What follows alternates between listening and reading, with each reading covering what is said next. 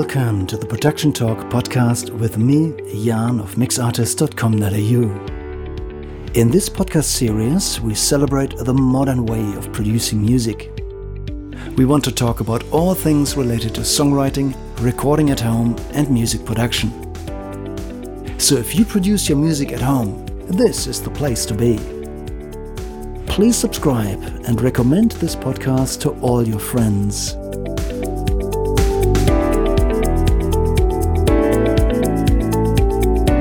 This is the Production Talk podcast, episode 61. Welcome back to another episode of the Production Talk podcast. At the beginning of this episode, I would like to acknowledge the traditional owners and custodians of the country that we are meeting on today, the Arakwal people of the Bundjalung Nation, and I would like to pay my respects to elders past, present, and emerging. Today is another great interview, and we are continuing a series of talking to phenomenal drummers. Today with us is GERATHY. Thank you so much for coming. Welcome to the podcast. Thanks, Jan. Thanks for having me, mate. How are you today? I'm very good, thank you. It's the first day of spring and the sun's out. Yes, it's a phenomenal day. Yeah. It's a lovely place to be here. So thank you so much for making the time to speak to me today. Look, I guess there are lots of people who know you already very well, but there are also overseas listeners and, some in very far places on the earth. To the few who may not know you, can you just quickly introduce yourself? Tell us about the projects that you're currently involved with. Okay, I'm a freelance drummer. I've been lucky enough to play with a lot of different bands all over the place. Grew up in Sydney, been in the Northern Rivers for about 12 years now, and been lucky enough to play and tour with some of my favourite artists, and still continue as a freelance drummer and do a bit of session work, a bit of live work, a little bit of production, and that's pretty much it. Can you please drop a couple of names? Well, I've been lucky enough to tour with John Butler Trio. Did 5 years with John, and we went around the world, I think 3 times, maybe 4 times. Wow. And that was pretty good. Lucky enough to play with Pete Murray occasionally, and Bernard Fanning and Bobby Arlou. I'm the official fill-in for a lot of bands, which is a very good place to be. Yeah, right. Cool. Yeah. So you played with the John Butler Trio for about 5-6 years or something? About 5 years, yeah. Yeah, and do I remember that correctly? Did you replace Nicky Bomba on the drums? Correct. Yeah. Wow, he's an animal. He's an amazing musician. Yeah. And you took over. Wow, that's fantastic. Look, let's talk about your early days. How did you start as a drummer? Do you play any other instruments? How old were you when you started? My mum's brother is a drummer, and so it was always around, and Mum encouraged me to play instruments. She bought me a drum kit when I was 10. I played it for a week, and it sat in the corner till I was about 16. And when I was 16, for some reason, I decided to play drums, and within a week, I could pretty much play basic grooves. So it was in there, but I just had to sit down and spend some time. But I always played a little bit of guitar, but, I call it drummer guitar. Yeah. I play straight 8th notes with my right hand, and it's pretty much, I got a good right hand from playing hi-hat for 20 years. Of course. My left hand's pretty slack. And you also sing? Yeah, sing, yeah. I've seen you sing background. Yeah, sing background, and I've got a couple of projects where I sing some lead as well too, recording projects, but mainly backgrounds, yeah. Okay, so as a drummer, how did you get from being, a 16-year-old drummer who had to learn how to hold the sticks to playing world tours with some of the biggest artists in Australia? That's a huge distance you traveled there. How do you get there? What were the milestones? What did you do differently than other drummers? I think a lot of it was just the amount I got to play. I was lucky enough to grow up in Sydney at a time when there was so many gigs. I played 7 nights a week, and quite often I was playing with musicians who were a lot older than me, and they would see that you sort of had something. They'd be like, "Oh, this guy's solid," and they take you under their wing. And you really learn so much from playing so much with so many older people and so many different styles, from rock, blues, funk, soul. And also, if I wasn't playing, I was watching amazing drummers, people like Gordon Rittmeister, Terapai Richmond. There was Warren Trout. there was just so many great drummers in town, so you knew where you had to get to. Yeah, right. And then you got, inspirations and you practiced? Yeah, and it's just the fact that I was playing for 3 hours every night. Yeah, right. It just, if you do that many hours, hopefully you get better. Of course. So in some ways, playing live sort of replaced the traditional practicing at home for you, or is that all happening in addition? I was never a very serious practice, but very, very serious at practice, but I would always play to records. For the first 10 years maybe, I was playing to Midnight Oil records and Led Zeppelin records and Beatles records. And, yeah, right. And that's still not much different to how I play now. Those drummers they play grooves, they play the song, and they stay out of the way. And I think that's still my biggest sort of influence. Those drummers, Rob Hurst, Ringo, John Bonham, wow, Al Jackson Jr., they're all not too dissimilar. Yeah, right. And tell us about your drum set. What instruments do you play? I've always played Ludwig, and I've been lucky enough to be a Ludwig endorsee for a little while now. Wow. They're just... And funny enough, a lot of those drummers that I've mentioned all played Ludwig too. Yeah. And my uncle played a Ludwig, and when he passed away, I was lucky enough to buy that actual drum kit off my auntie, and that's my main drum kit, really. It's a 1969 Ludwig, and he took it around the world playing on cruise ships, and then, I haven't actually toured with that one, but it's my main studio kit. So wow. It's done a few hours, that one. Nice. So what's it like to being endorsed? Do you get free stuff, or how does it work practically? Look, I'm endorsed by Ludwig and Zildjian and Remo, and they've all been really, really good to me. I don't take the mickey at all. If I need something, I get a endorsement rate, but they've all been really good to me. They'll often say, try this out, but more often than not, it's more if I need something, I'm happy to pay for it, but I'm lucky enough to get a discount. And did you approach them, or did they come to you? I actually can't remember how it happened. Okay. Yeah, I feel like maybe a bit of both. Yeah, there's a company, a shop called Drum Tech in Melbourne, and Frank was very helpful with introducing me to some people, and a lot of the companies have similar distributors. So okay, yeah, that helps, of course. But the stuff that I'm endorsed for is stuff that I played from the start anyway. So not much changed really. Yeah, right. Just nice. I got fancier stuff than I had in the beginning. Yeah. So Zildjian, Remo, and Ludwig, they are my favorite brands. Yeah. I always loved Zildjian's. They're fantastic. They're the ones that work for me. I mean, there's so many different great cymbal manufacturers, but yes, that's true. That's a sound I'm used to. Okay. It's a sound I know. There's a line of cymbals called Keropes. I think that's how you say it, and that's the sound that I've had in my head my whole life. I think we worked together once at a pub gig in Billy-Nudgel at the Beer Garden. That's correct, yeah. Yeah, that must have been 5 years ago, 4 years ago, I can't even say. But that was a relatively small gig, maybe 100 people. So you've played all the events from small gigs like that to the big stages. What difference does it make in your drumming? Do you need to adjust your drumming to the size of the venue? Or is that replaceable? Is it always the same? In theory, it's the same, but obviously volume's different. Okay. And the musicians that you're playing with make a big difference. Please explain that. Well, if you've got players who are playing quietly, you can't play louder than them. And if you've got and also just where people sit within the music. If you've got a bass player that's laying back and a guitarist that's pushing, you've got to somehow meet in the middle. You can't. So if I've got a guitarist who's laying back on the backbeat, I'll pull my snare back with them.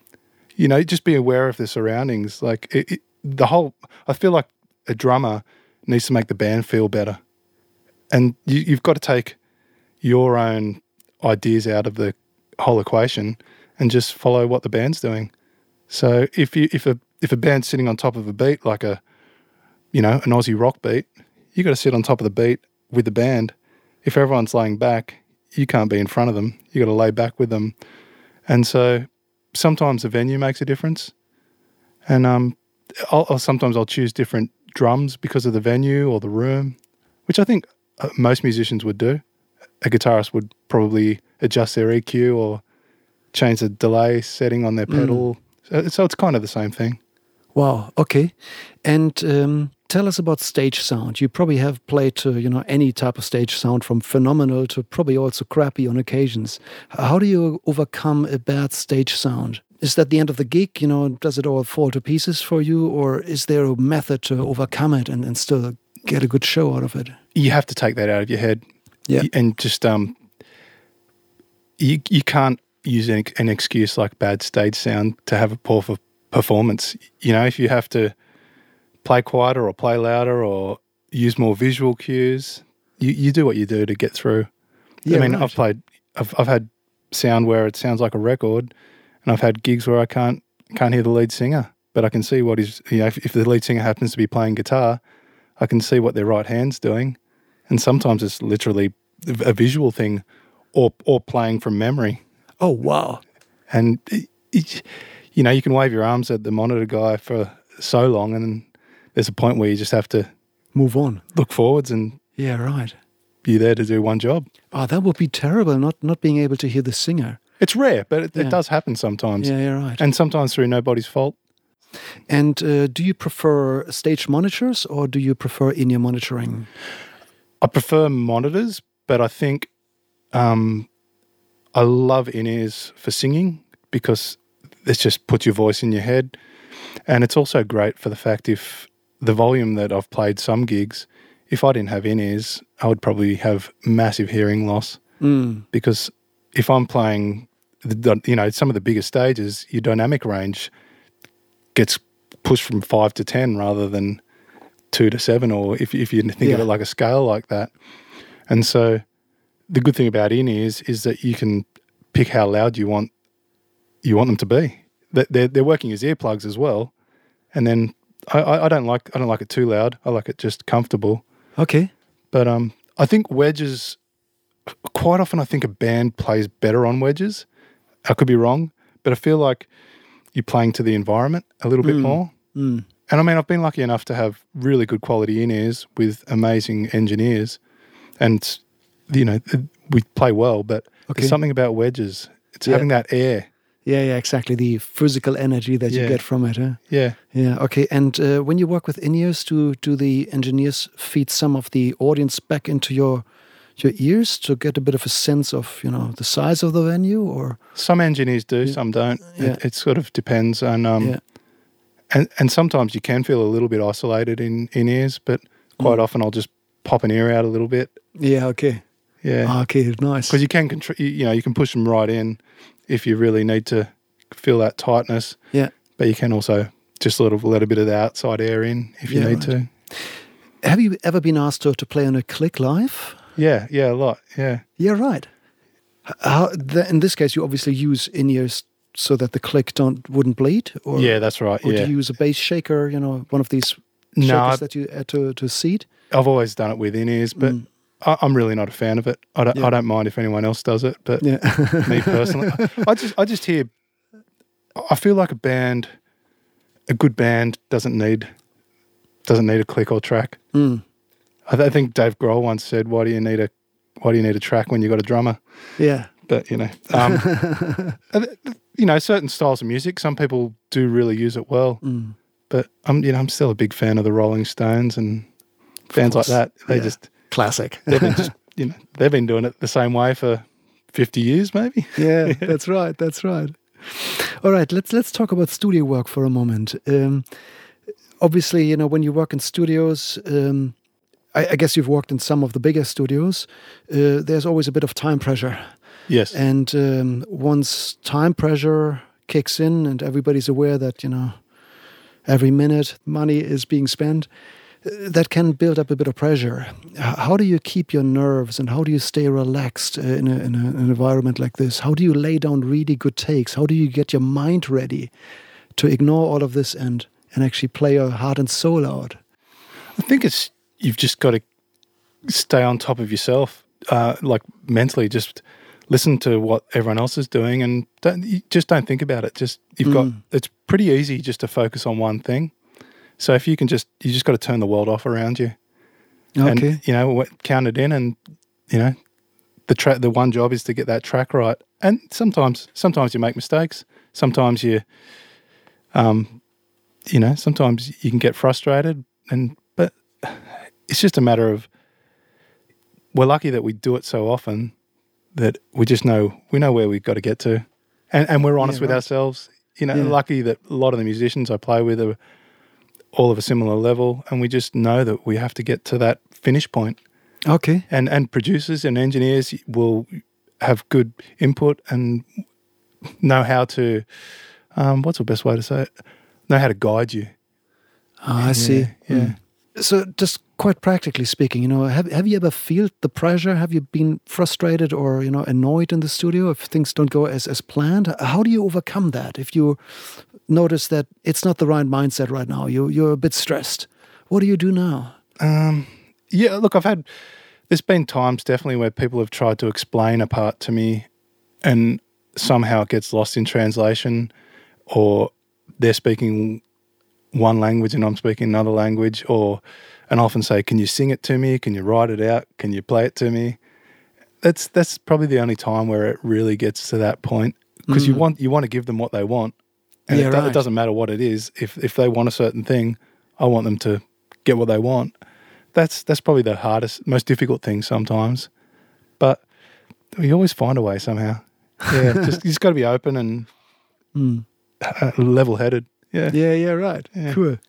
Well, it sounds like you managed quite naturally to do that. So it doesn't seem to be a big effort for you in a studio to get into the right mindset. Well, it depends too what sort of sessions you're doing. Most of the sessions I do, people either have a fairly straight idea of what they're after, or they're just like, I want it to sound like the Beatles. Yeah, and they're open to that. Yeah, they're open to my interpretation of whatever they say.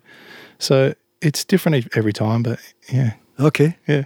Good. Does that answer that? Yeah, I guess so. Yeah. Yes, thanks for that. Let's talk about grooves. So you mentioned earlier that as a 16-year-old you learned, how to play the drums within a week or so. If we rewind it back to that 16-year-old Grant and you played a simple, 4/4 straight beat, it would probably sound very different to what I would play today. I'm an okay drummer, not good, or what you would play today. But it could be the same notes. Can you explain that to us? What makes a beat actually work really well? Even a simple beat, if played by a good drummer or an experienced drummer like yourself, there's a certain magic about it. What is that? A lot of it, it's like someone's accent or punctuation in their voice. Like you and I talk very differently, but we're talking the same language. Yeah. So you and I could sit down and play kick on 1 and 3, snare on 2 and 4, and it's going to sound different because we're different size and shape people. We've got different ears. We've got different hands. And you could have a click track going at 120 beats per minute, and technically we're both playing in time with the click, but it's going to feel different. And I don't know what that always is. I tend to push the kick a little bit and pull the snare back a little bit, but not always. And there's also there's so much subtlety in the way that you can play a hi-hat groove. There's difference in the balance. So I tend to hit the kick a bit harder than a lot of other drummers. So that's going to feel slightly different. And it might only be a tiny bit harder, or I'll try to play note length on a kick drum where other people don't. Or I'm aware of the note length when I play a kick drum. So if I'm going, kick, snare, kick, snare, I'm thinking of those kick drums as all being different note lengths. And so there's that. Plus it's just the natural feel that it's like the way I walk or the way I talk. Can you explain that note length a bit more for me? I'm not sure if I get this. A kick is just a transient and it's got a bit of a sustain. Is that what you mean, the ring of the kick? Yeah, there is. And even if you put 3 pillows in the kick drum, you still can control the length of the kick a little bit. Through playing? Through playing, yeah. And it's something that How? I didn't realise I was doing. Just by the way, my foot's sliding up and down the pedal board all the time, but it's also how hard you hit it, how far you let the beater come back. Oh, wow. Sometimes you almost hold. I bury the beater, but sometimes it comes off a whisker. Yeah. And it's a bit like the snare drum.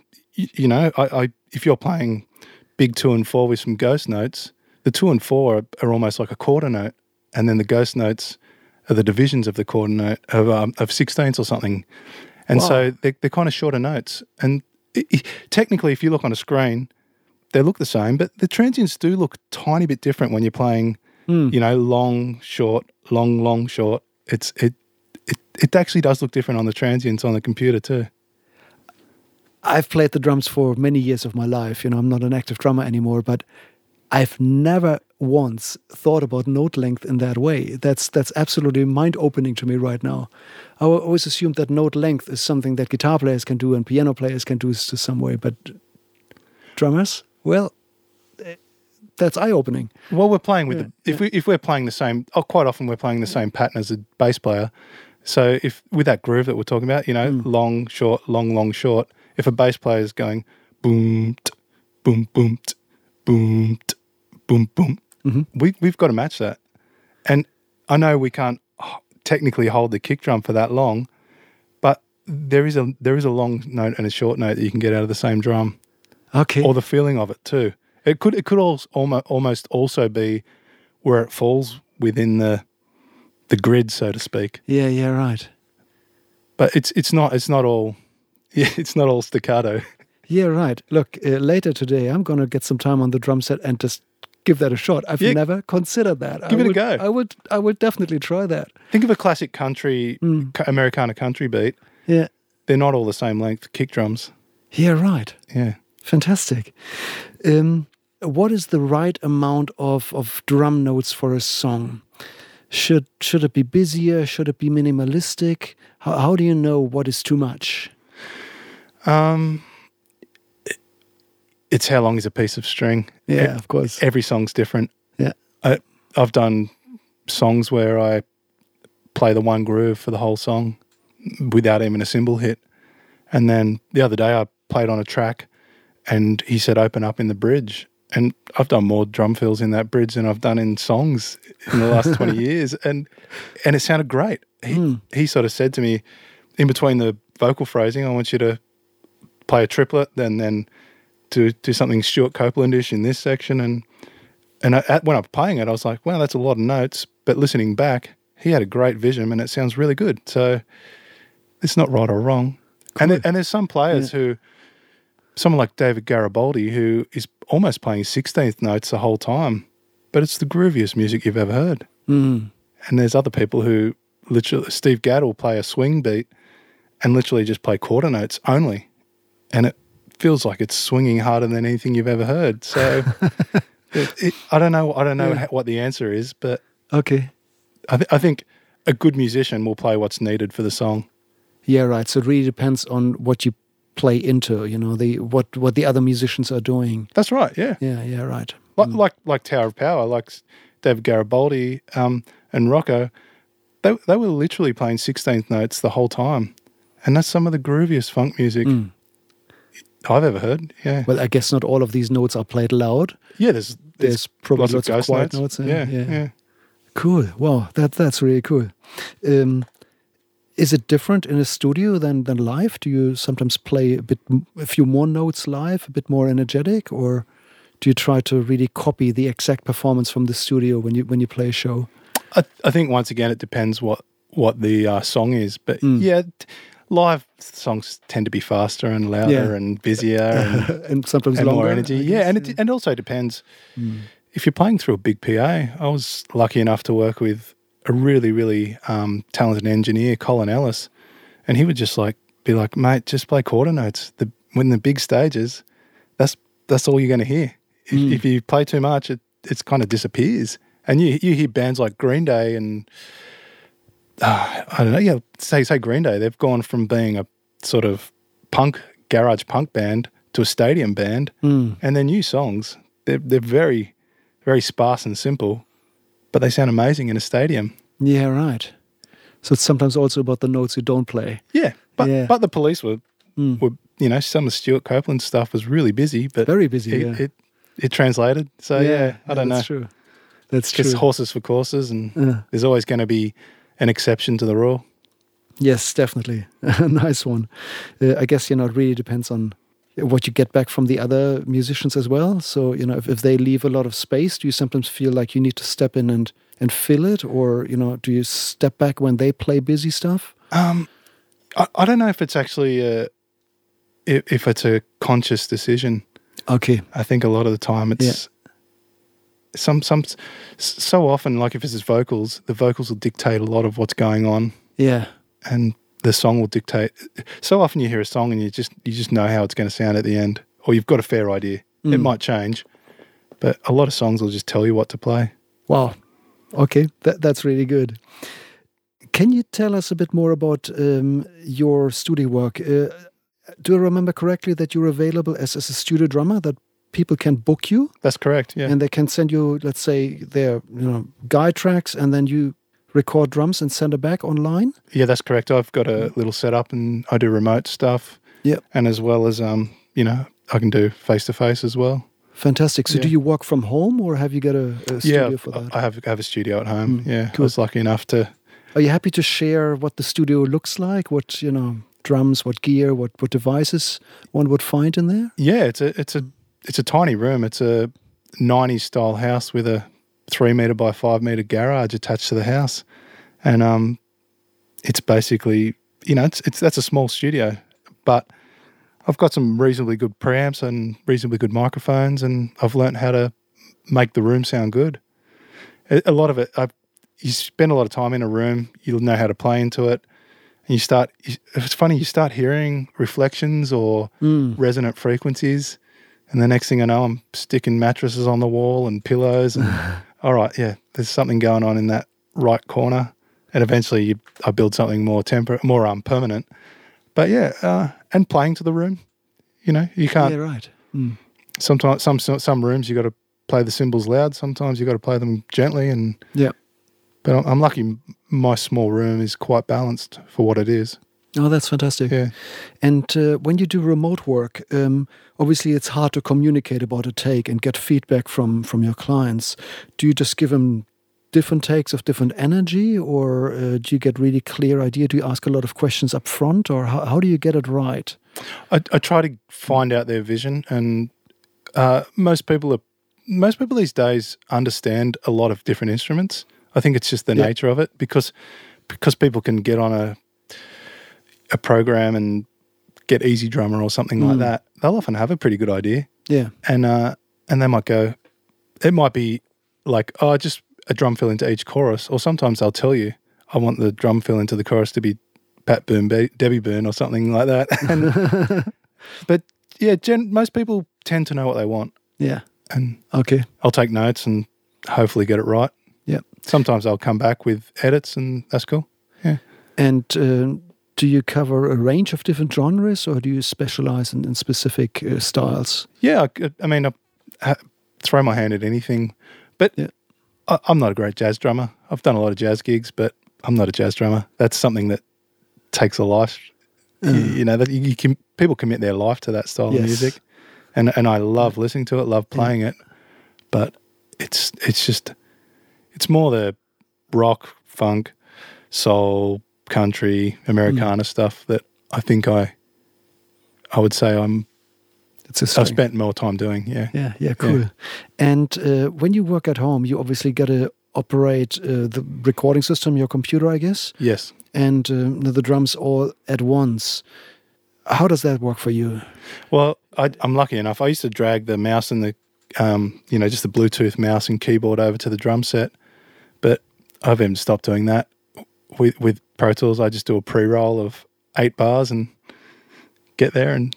Yeah, right. Yeah, you jump in. Okay, so it's just a bit of walking forward and back. Well, it's only a 5 meter long room, so right. It's not that bad. Yeah, it's not so bad.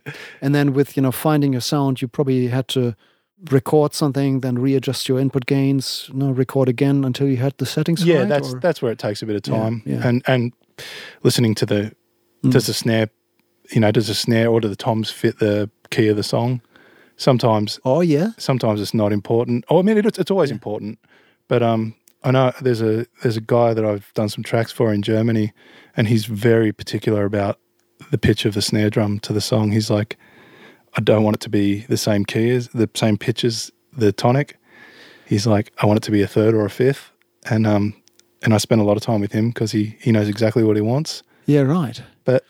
And then you tune your snare to a musical pitch. Yeah, it's not very often I do that. Yeah, it's more I'll play and you can just hear the overtones because there's kind of three pitches to a drum. There's like the main fundamental, I guess you'd call it. Yeah. And it drops a third or whatever it is.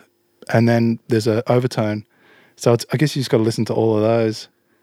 And you feel it when it's wrong. Yeah. Yeah, right. Yeah. Nice one. That reminds me of a chat I had with James Lyle about, EDM music. Yeah. And he's really big on getting the kick drum and the bass tuned perfectly. Yeah. In EDM, it's absolutely critical, but it's actually interesting to see that this even applies to snare drums in different genres. I did a session when I was maybe 19 with a really, really experienced engineer who happened to be playing keyboards on that session, and I was writing the floor tom with the song, and he said to me, "Oh, Grant, it feels good, mate, but I think the floor tom isn't in tune with the song." And I'm like, "What do you mean?" And then once I was aware of that, I was like, "Of course." Yeah, right. It's there's a pitch on a floor tom. Yeah. And if it's a semitone out from the band, it's like it gets pretty ugly. Okay. So how do you do that practically? So you start tuning until it's right, but what if the next song is then in a different key? Then I'll adjust it. There's little tricks, there's little cheats with drums where you can sometimes drop one lug or even loosen the wires on a snare and it will change the pitch slightly. Depends how close you are. Yeah. Oh, wow. Yeah. That's another eye-opener for me. I've never understood that at all, how you can tune drums to a pitch. And, when I change the tuning of my kits, that's usually, a couple of hours of a mission to get a drum set tuned. But how do you do it quickly? That's just time. It's a bit like to me. It's a bit like you EQing something. You've done it so many times. Oh, okay. I've seen you do it while you're having a conversation. It's so ingrained. Your ears are so tuned to it from years of doing it. But sometimes it takes a minute. Yeah. And some people have better pitch than others. Some people will point out to me, "Hey man, that something weird going on with the tuning of those drums," and I'm like, "Okay." And you trust them. Yeah, right. And do you then tune the toms in relation to each other? Do you choose intervals deliberately? Yeah. I generally sort of go 1, 3, 5. But I usually just play 2 toms unless someone asks me, 1 up, 1 down. Yeah. But I mean, it all has to be relative to the song. Yeah. Yeah. That makes sense. Yeah. Wow. Oh, look, you dropped so many knowledge bombs on me today already.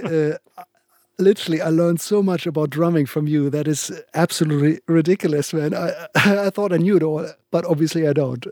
That's really, really good. Look, if people wanted to reach out to you and book you for live shows, for studio recordings, where should they go? If you go to my Instagram, unfortunately my website's down at the moment.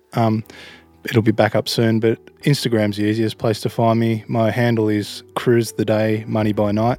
But if you type in Grant GERATHY, it'll come up on Instagram. Or my email address is grantdrums@hotmail.com. Okay, look, I put all of these things into the show notes. So, appreciate that. At the end of the episode, just scroll down, click the link, and you'll find Grant. Thank you so much for blowing my mind today. Thanks, Jan. Fantastic. Yeah. It's great to have you. Oh, thanks for having me, mate. It's a great podcast, and I'm stoked to be involved. Thank you, mate.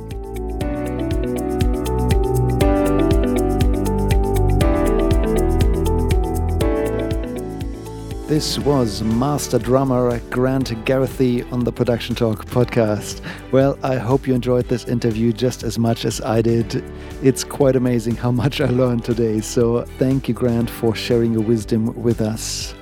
If you want to find out more about Grant or listen to his music, go to the show notes and click the links to his website and social channels. And if you enjoyed this episode, please go to your podcast application and give us a review. A 5-star rating would be very, very much appreciated. Thank you so much. If you want to get in touch with me, you can of course visit my website mixartist.com.au, where we offer studio recordings and of course worldwide online mixing for anybody who needs a little bit of help pushing their projects across the finish line. This is all for today. Thank you very much for tuning in. Stay tuned. Next week is another very exciting interview coming up. We are going to speak internationally to one of Europe's biggest touring artists. This is all for today. You have a great week. Talk to you soon. Bye for now.